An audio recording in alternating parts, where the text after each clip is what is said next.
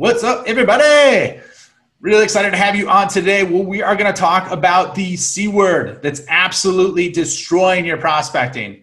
Something simple, and a lot of what happens in business and success, 80% of it is geared around your psychology, and we're going to get into that today. What's up, everybody? This is Ryan Staley, and you are listening to the Sales and Marketing Built Freedom podcast, where we share with you the underground ninja skills and tactics that the top sales and marketing leaders are using to create financial and lifestyle freedom. And the question that everybody is asking is, how do I create financial and lifestyle freedom for me? That is the question, and this show is the answer. Welcome, everybody. This is Ryan Staley with the Sales and Marketing Built Freedom podcast. Really excited to get into today's episode and really drill down about how the C word is absolutely destroying your prospecting. And the C word that I'm mentioning or that I'm talking about is confidence. And this has been coming up quite a bit lately with different folks that I've talked to, groups, forums, all these different areas. And also just when I work with other individuals, whether it be in a group environment or individual environment, it's come up quite a bit. So I thought it was definitely worthwhile in terms of talking about. The last few episodes have been way more detailed in terms of tactical components and how to execute on those. This one's great for that as well, and I'll give you a real world example. So there's two ways that confidence is killing your prospecting right now.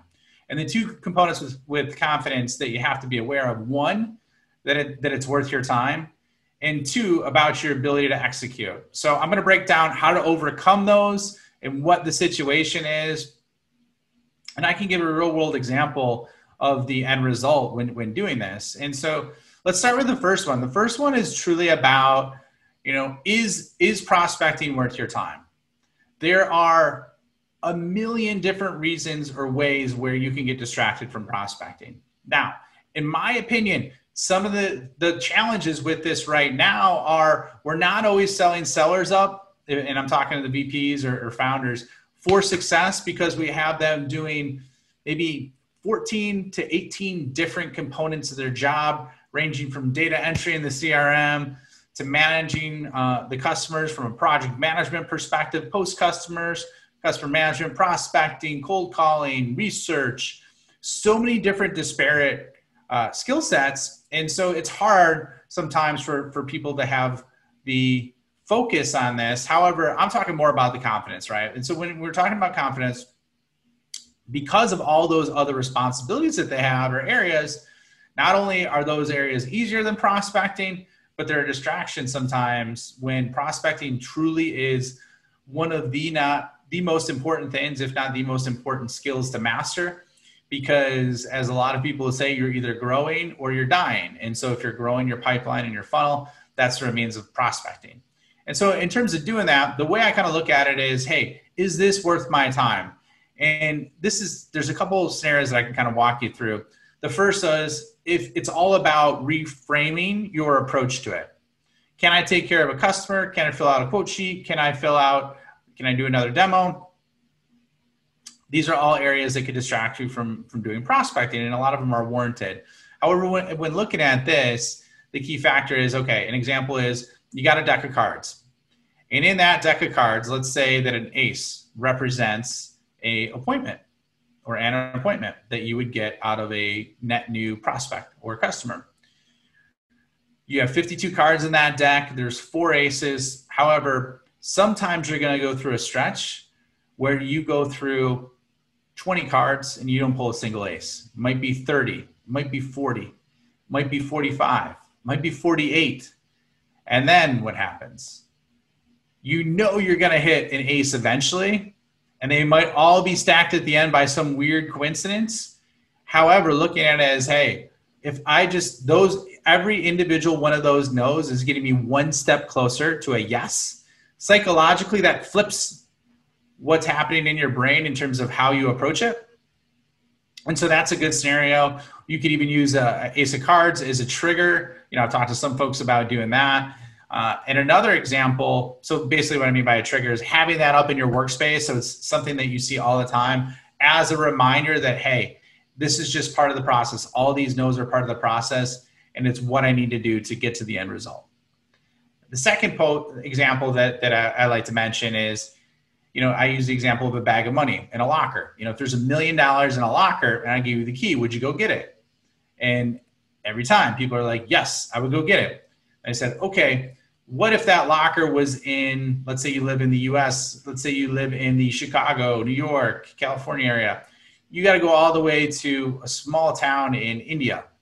So you got to travel X amount of hours to get there, take car rides, buggy rides, walk, whatever you need to do to get there. But you knew at the end of it, as soon as you got there, you put that key in, it was guaranteed that you would get that $1 million. Same thought process, right? You know the result if you go through the process. So psychologically, that's another example. Where's the bag of money in the locker that I'm going to get? And a real world example of how that manifested itself, and this is true example. A rep was making dials. They were making dials, they were sending emails, and they literally made 120 dials in 4 days and got 0 appointments. And then what happened was on day 5, it was a Friday, they made 30 dials, and that day they got 4 appointments. And so, I've seen that situation go on for weeks, sometimes a month. However, if it goes on long enough, you might need to relook at either the quality of your ideal customer profile or basically the quality of what you're saying. But for purposes right now of it being worth your time, you have to put that effort in to get the result. It's like you're not going to do 1 push-up and look jacked. You're not going to walk down the block and lose 10 pounds. This is the same concept. So the other thing I want to hit on is confidence in terms of your ability to execute. This is the second factor that I want to hit on. And why this is really critical is people say things to themselves every day that you wouldn't allow others to say. You just wouldn't put up with the shit that you say to yourself, right? And so a lot of times it's just deconstructing that.